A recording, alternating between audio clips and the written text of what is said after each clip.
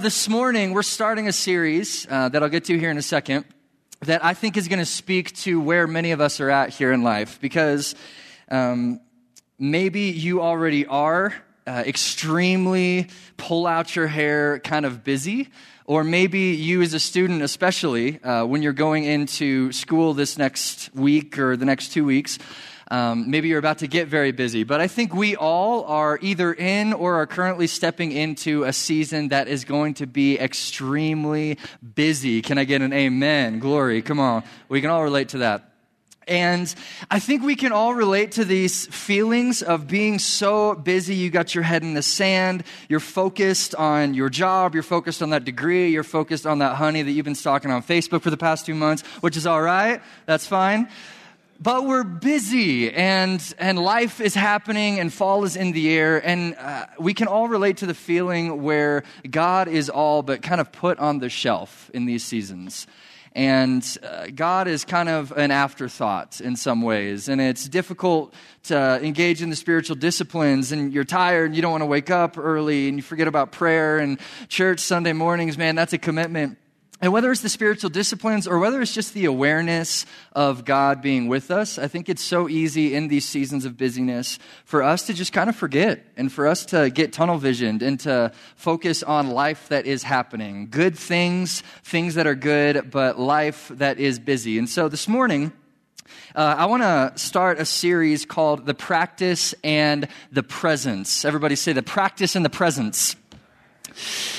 And I think this series is going to be extremely valuable and extremely pertinent to our season of life right now, because all throughout this series, we're going to talk about the idea and these concepts of the Lord's immanence, the Lord's closeness, how He's with us.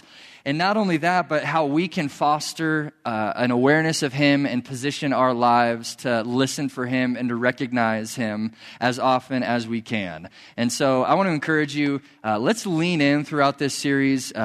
Please take notes. We got note cards on your table. Pull out your phone. Listen for those ideas that stick out to you that you know are just for you. Because the Holy Spirit is amazing in the way that He does that. Takes a general principle and applies it uniquely and specifically. Because again, I think this is going to be a very pertinent series for all of us that if we press into and if we lean in and if we listen for the Lord in it, I think He's going to speak some really, really big and crucial things to us. Sound good?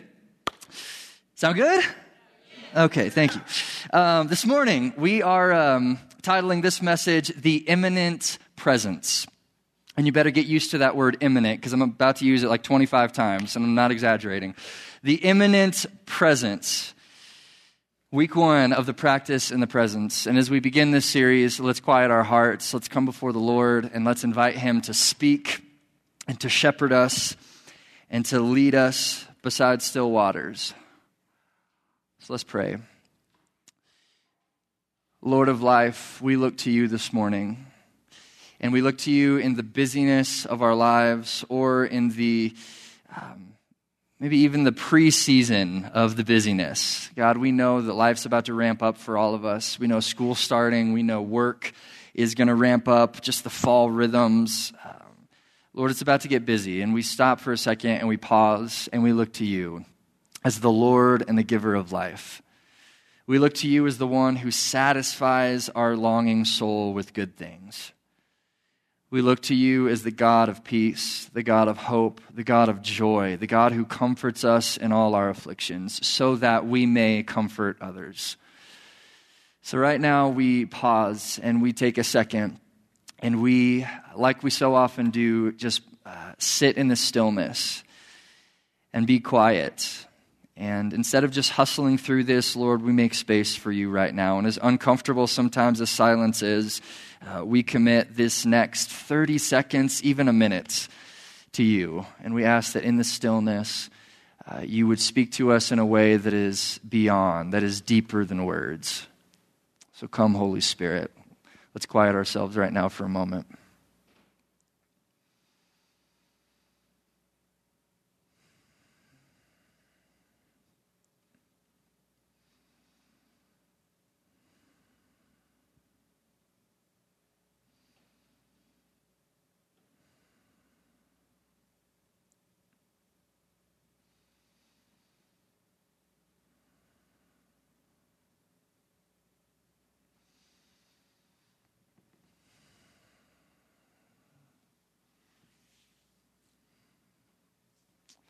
Lord, in the stillness, we know that you are God. And we remember that there's not a thing you haven't done to make us yours. So we look to you. We thank you, Holy Spirit, for your presence that's in this place. We ask that you would teach us according to your word. Would you guide us into all truth? And we ask that these words of my mouth and these meditations of my heart would be pleasing to you, and that you would somehow use these broken and fallen words that I speak for your glory. And we pray these things in the name of the Father, the Son, and the Holy Spirit. And everybody said, amen and amen. We live in a world that throughout the ages and throughout the centuries have been grappling with this idea of the proposition of God. Where even since the very beginning of time, humanity, whether the people of God or not the people of God, those who define themselves as being the Lord's and those who don't, everyone throughout time has tried to wrestle and wrap their heads around these ideas of who God is. Is there a God? What is he like? How do we know him? Can he be found? And throughout time, we've been wrestling humanity with these questions of God and who he is, and which has led to many of the major religions and philosophies of God throughout the ages. They've largely, in trying to seek to answer these questions, is there a God? How do we know him? What's his nature like? What do we do with these things that we think we see God in? As they're wrestling with it, really largely the majority of religions and philosophies have painted this picture of a God that is largely, if not exclusively, transcendent. And what that means is that God is beyond the human experience. And words that we would use to describe and explain his transcendence are words like omnipotent, right? Complete and perfect, eternal strength, omniscient, all-knowing, eternal, infinite. These kind of words that explain that God is above and beyond time and space and outside the human experience, which if you carry that too far, you get into deism, where God is removed and apart from his creation, that he's made them to kind of live to their own demise, and he's wound this universal and cosmic clock that will one day hit zero and things will kind of just be done, and then there will be God again.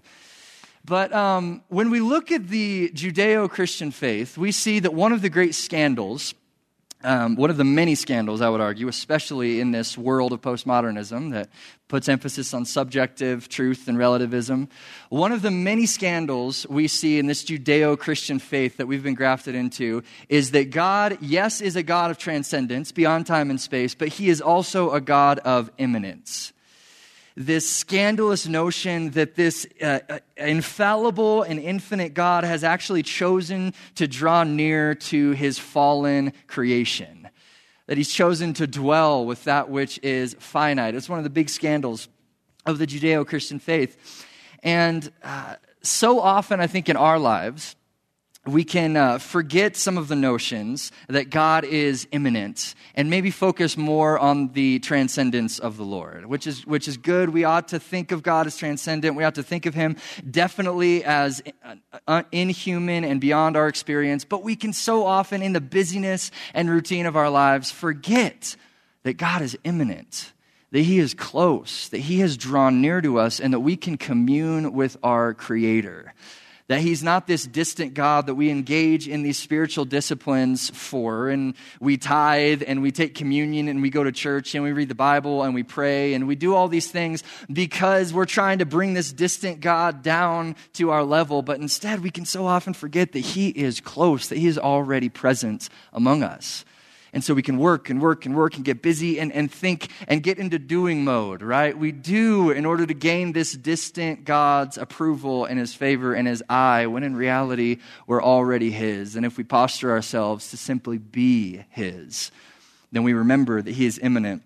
We remember that he's close. And the beauty of this heritage of the Christian faith that we've entered into is that God has always revealed himself to his people as immanent, as close, as dwelling in their midst. We see this throughout the history of time and throughout this narrative and history of the people of God, that God has always drawn near to his creation. And we see this even all the way back to Israelites and the law.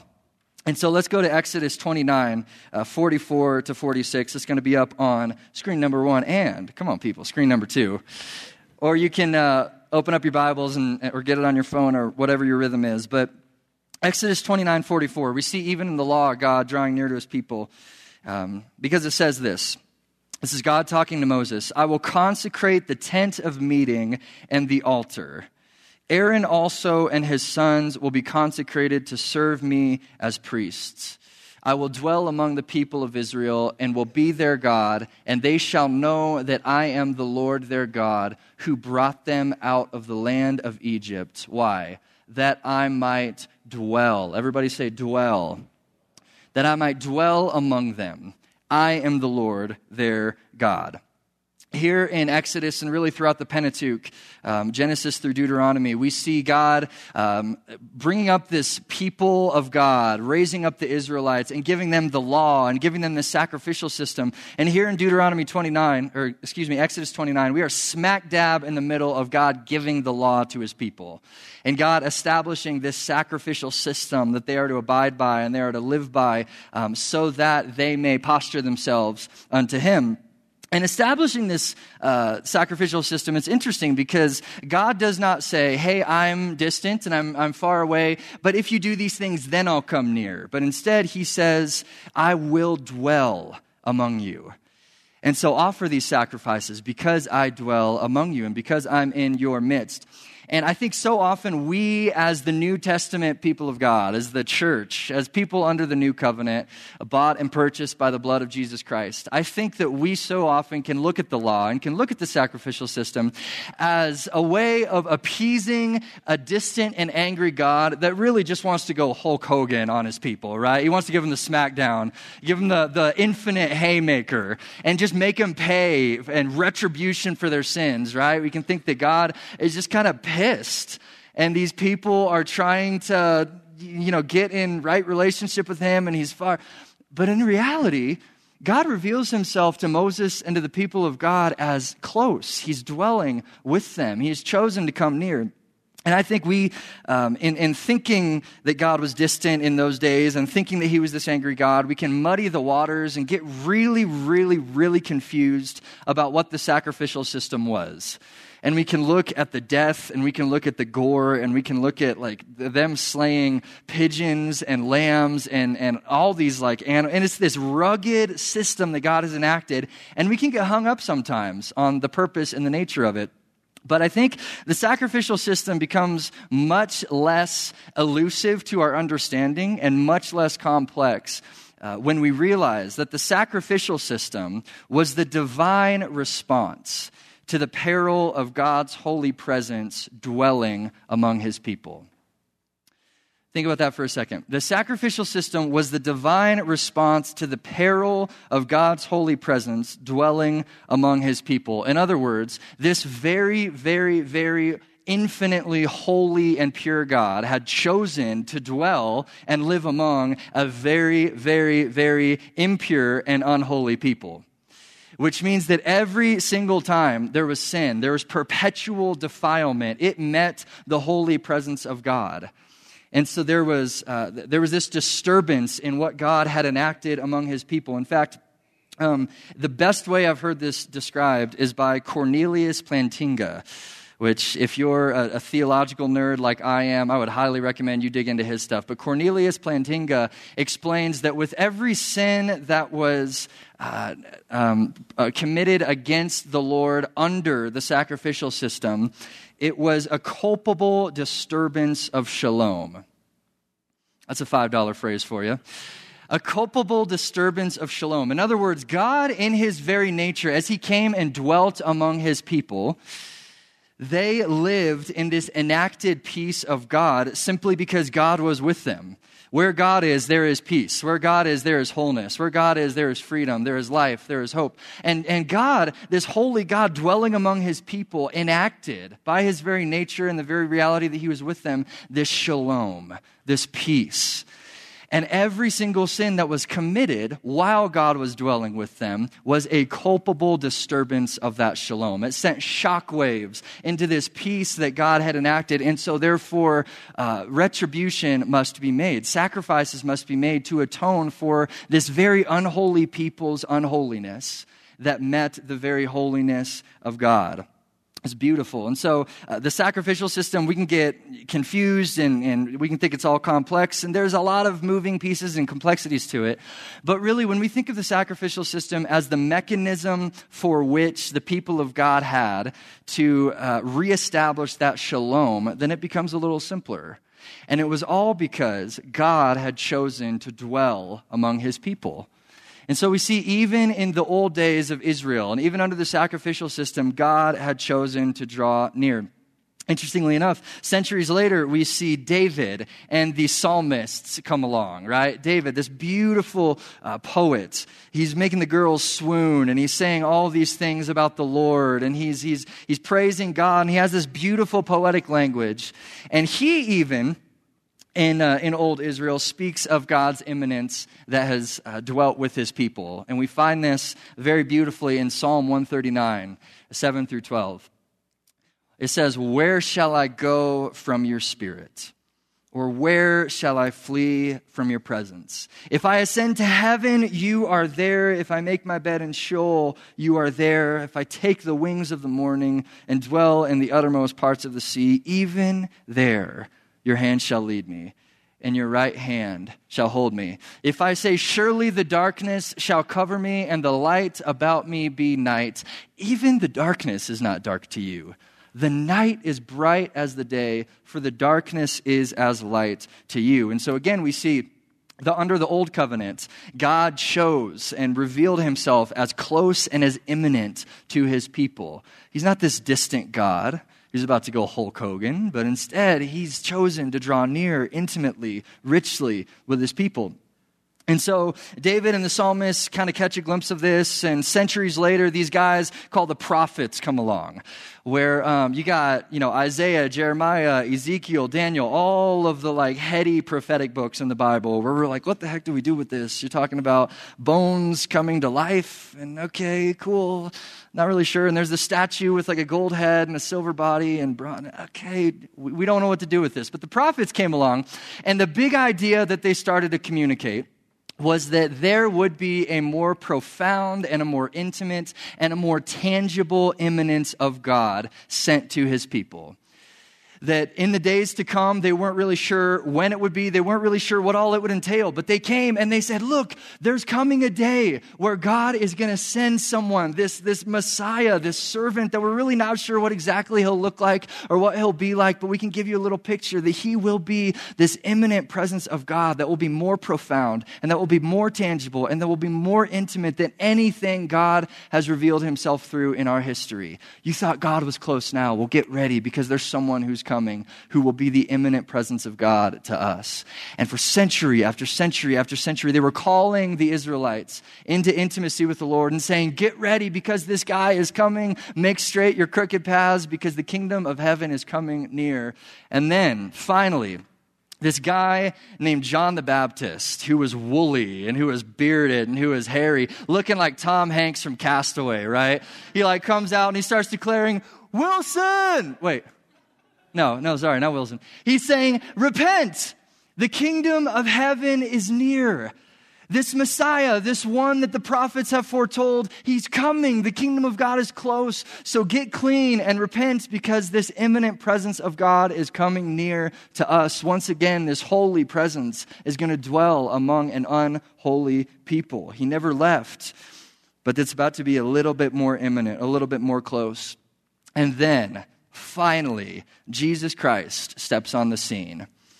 Jesus, the immortal and eternal Son of God, breaks into human history and begins healing the sick and begins raising the dead and becomes working these signs and wonders, and he extends unrivaled compassion to the people. And then it suddenly becomes very, very clear that this Jesus guy is the guy whom the prophets have spoken of and the guy whom this has all been about. He's the one. He's the enfleshment. He's the incarnation, the skin and bones, the tangible substance of this immanence of God. And God revealed himself as close under the sacrificial system. And God revealed himself as close through the psalmists and the Davidic line. And God revealed himself as close through the prophets. But now Jesus Christ, the incarnate Son, is here. And he is the skin and bones of the immanence, the closeness of God. He's the Lamb of God who takes away the sins of the world, and he's come to redeem the people, and he's come as a fulfillment and a culmination of the sacrificial system. He's the sacrifice that the Israelites haven't been able to pay. He's the sacrifice that hasn't given full remission of sins, but he comes and he dies and he gives remissions of sins as the sacrificial system partially showed. And he's this immanent, close, incarnate presence of God. And so Jesus, he lives his life, and again, he works signs and wonders, and he's preaching this thing that is the kingdom of God that has come to earth. And he knows full well that he's going to die, and he knows full well the brutality of the crucifixion. And he raises up these ragtag bunch of 12 disciples who are really all wild cards, and you have no idea what the heck they're going to do or what they're going to say. But he has patience for them, and he's loving, and he's generous, and he's kind to them. And he raises these guys up, and the week comes, Passion Week, where he knows he's about to be delivered over to be crucified. And he still continues to heal and continues to preach the kingdom and continues to reveal that he has come as the immanent Son of God. And hours before his crucifixion and hours before his death, he brings these guys, these 12 disciples, soon to be apostles, minus Judas Iscariot. He brings them up to this upper room, and they start partaking of this meal, and he starts teaching them, and he washes their feet, and it's this beautiful picture we see. But then he starts talking about his death and what's about to happen, and his disciples are like, wait, what? No, you're the immanent Son. You're the one who was promised. You're the culmination of history. Like, how can you die? How can this happen? What are we going to do? And it's this sorrowful and this mournful time as the disciples, arguably for the first time in their walk with Jesus, have really taken on the weight of the reality that Jesus is going to be crucified and going to die. And even then, they still didn't get it. But they're taking this on, and they're confused, and they're mourning, and Jesus is teaching them. But then there's kind of a shift. There's a shift in Jesus' teaching. There's a pivot, if you will, friends. And Jesus begins teaching of this one who will come after him. This one who, though he has to go away, he will send to dwell among the people. And this one is actually, it's going to be better that he goes away, because this one is going to be immanent with every single person, every believer in the ages to come. And we see this teaching in John 14, 15 through 17. He says this, telling his disciples, "If you love me, you will keep my commands. And I will ask the Father, and he will give you another helper to be with you forever, even the Spirit of truth, whom the world cannot receive, because it neither sees him nor knows him." They're not going to be able to figure it out. They're not going to be able to quantify the Spirit of God. The fallen man is not going to be able to see the Spirit of God's work in your life.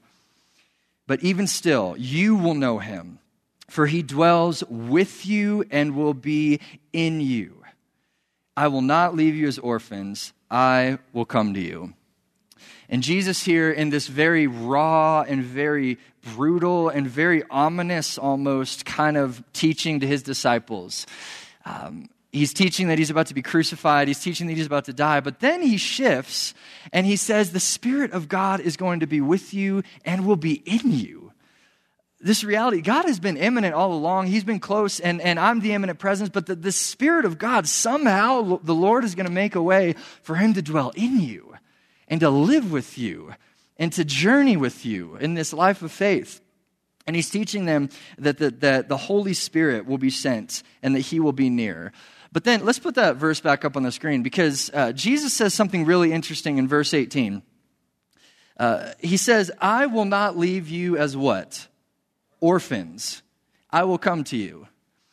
And it's interesting that Jesus would say that, because he's saying that the Holy Spirit's going to be sent, And he's in this line of talking about the Holy Spirit, but then he kind of offers this random little tidbit. I won't leave you as orphans. I'll come to you. And apparently, Jesus equated him leaving and not sending the Spirit as disowning his people. Apparently, he equated the Comforter and the Paraclete. If he hadn't have come, then his disciples and his people would have been orphaned. They would have been disenfranchised. They would have been looking around trying to live this life of faith and figure out how to do it without the imminent presence of God. But instead, he says, I'm not going to leave you as orphans. I'm going to come to you. And I'm going to do that by the Holy Spirit. And then I'm going to do it by my second coming. I'm going to come, and we're going to see each other face to face once again, and then I'll enact the new creation. But in the meantime, between the now and the not yet, I'm going to send the Holy Spirit, and the Holy Spirit is going to dwell with you and will be in you. Everybody say, in you. And so the big idea that we see through this, and after Acts 2, the Holy Spirit comes, and we all know the story, the upper room, Pentecost, he fills the people of God, and Peter preaches a sermon, over 5,000 people get saved, and the whole book of Acts accounts this narrative of the Holy Spirit moving in power through the church after and because of the resurrected Jesus Christ. And now the Holy Spirit dwells in each and every one of us and has been dwelling in believers throughout the centuries. And as we see this, and as we walk through this narrative of creation, God revealing himself to Adam and Eve, walking with them in the cool of the day, and even with sin, raising up a people of God and saying, I'm going to dwell with you, and then enacting the sacrificial system and the law, and even being close then. And then he establishes in the Davidic line, the seed of Jesus Christ.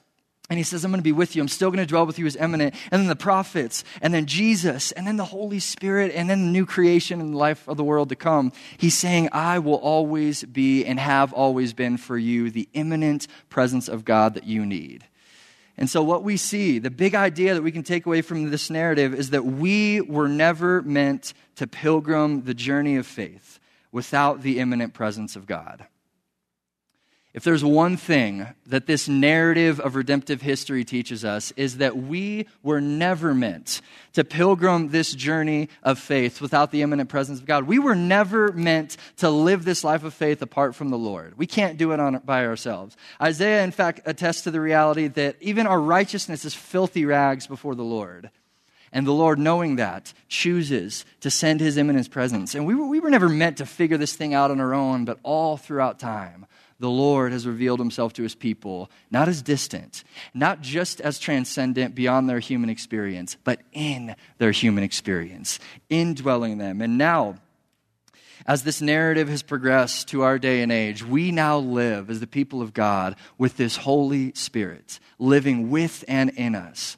To where it's not this flighty, cutesy Christian idea where, okay, yeah, the Holy Spirit's with us, but I don't really know what that means and can't really feel him, and it's just kind of this idealistic notion.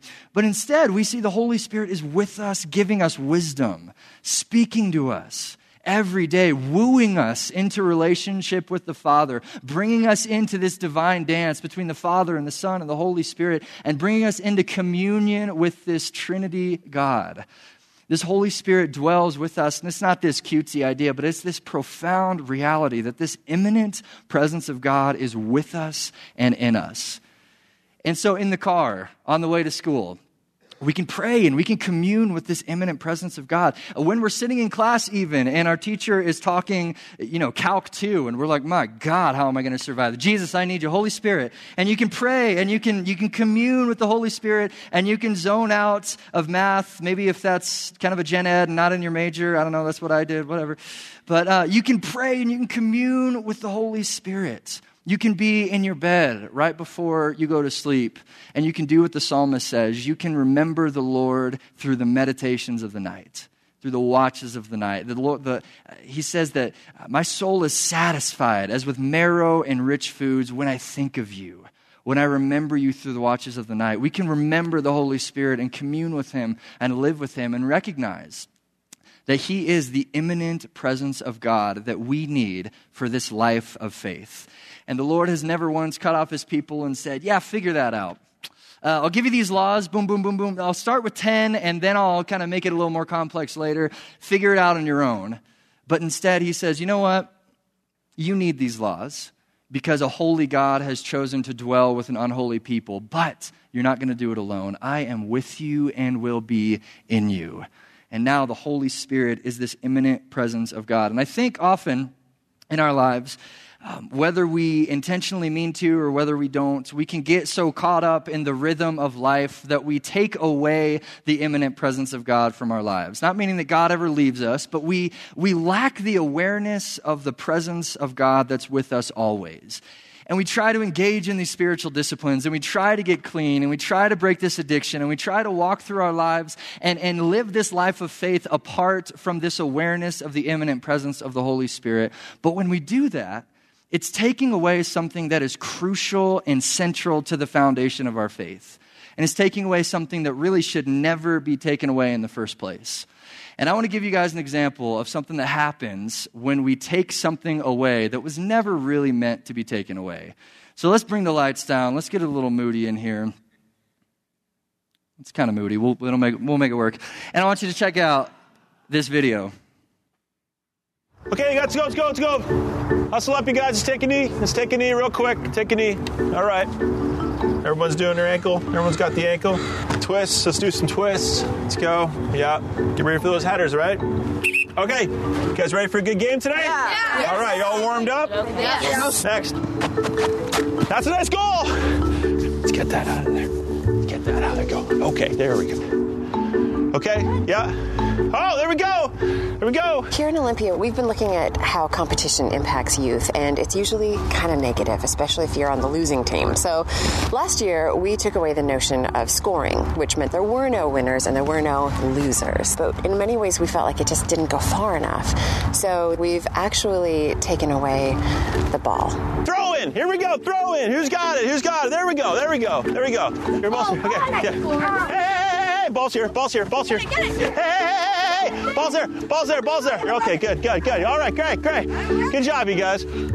Coaching ballless soccer is very difficult, from my perspective, because I have to do a lot of imagining. I got the ball. Here it comes. Ready? Here you go. You go first. Here we go. Here we go. Stephanie. Anna. All right, we'll get this going. There you are. Good. I got it. Yeah. Good. Yeah, any coach can coach a kid on soccer skills and having fun out there. But the real challenge of my job as a coach in ballless soccer is trying to keep track of where the ball is and coach the kids on how do you keep track of the ball and where is the ball. Kevin, what's going on? You look confused. I don't know where the ball is. We've been over this. Melissa obviously has the ball. Look at. Remember I said, you see it here, you'll see it there, right? Yeah, see it here, you see it there. And there's the ball right there. You got this? Got Go it. get the ball, Kev.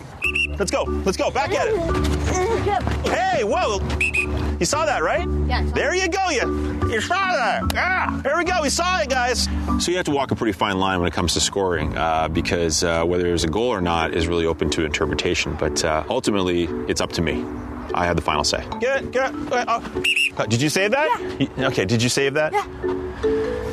You can't save it every time. Yes, I can. Did you save it? Okay, goal. That's a goal, you guys. That's a goal. Nice goal. Let's get that ball.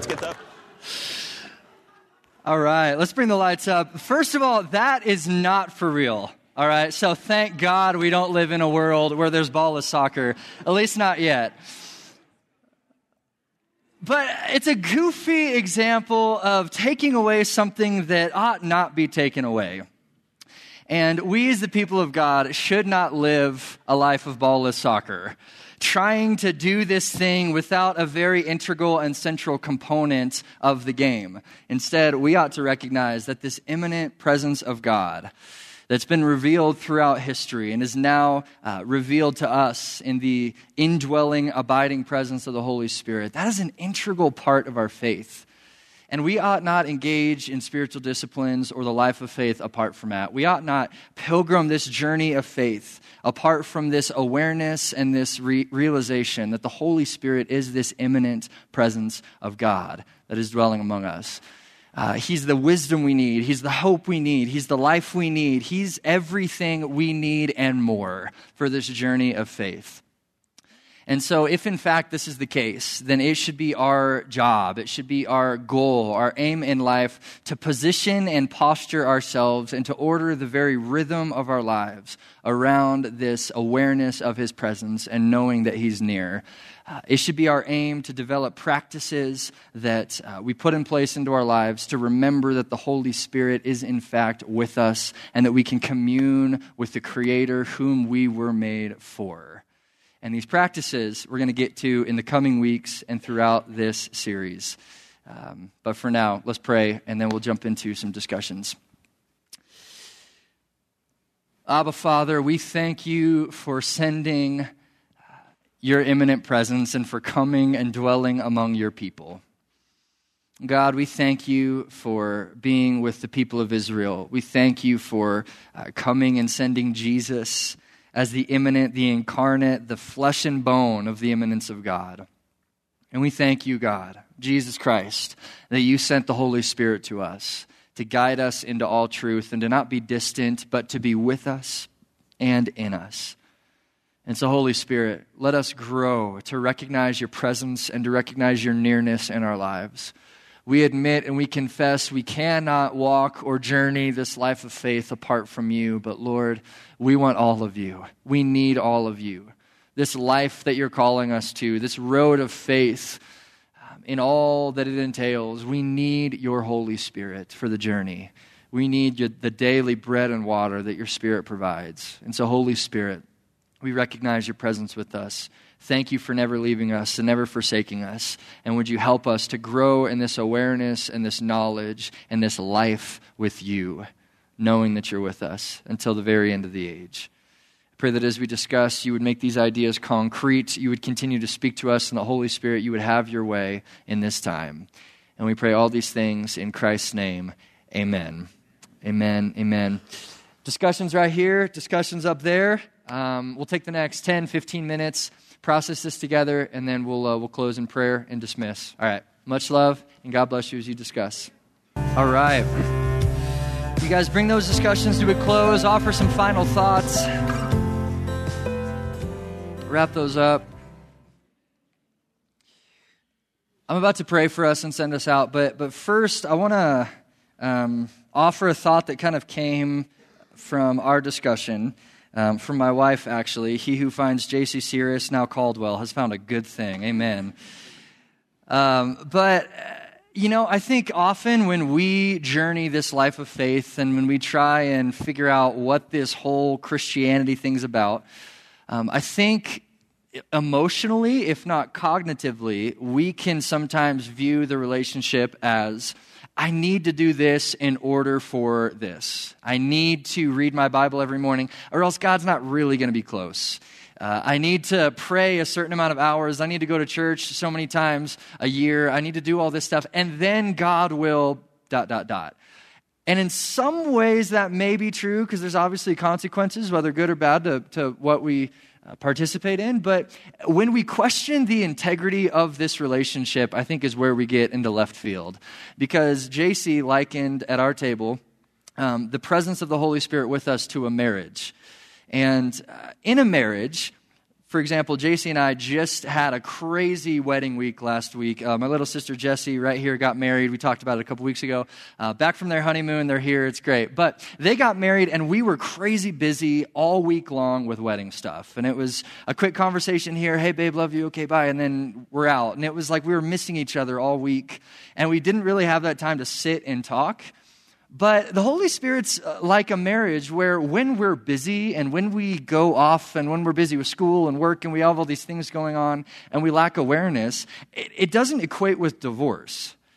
It doesn't equate with the relationship being over or with him being any less distant or any less close and any more distant to us. But instead, it's the awareness, it's the intimacy, it's the communion. And so if you're in a season where you've questioned the integrity of your relationship with God because of your busyness, you don't have to do that.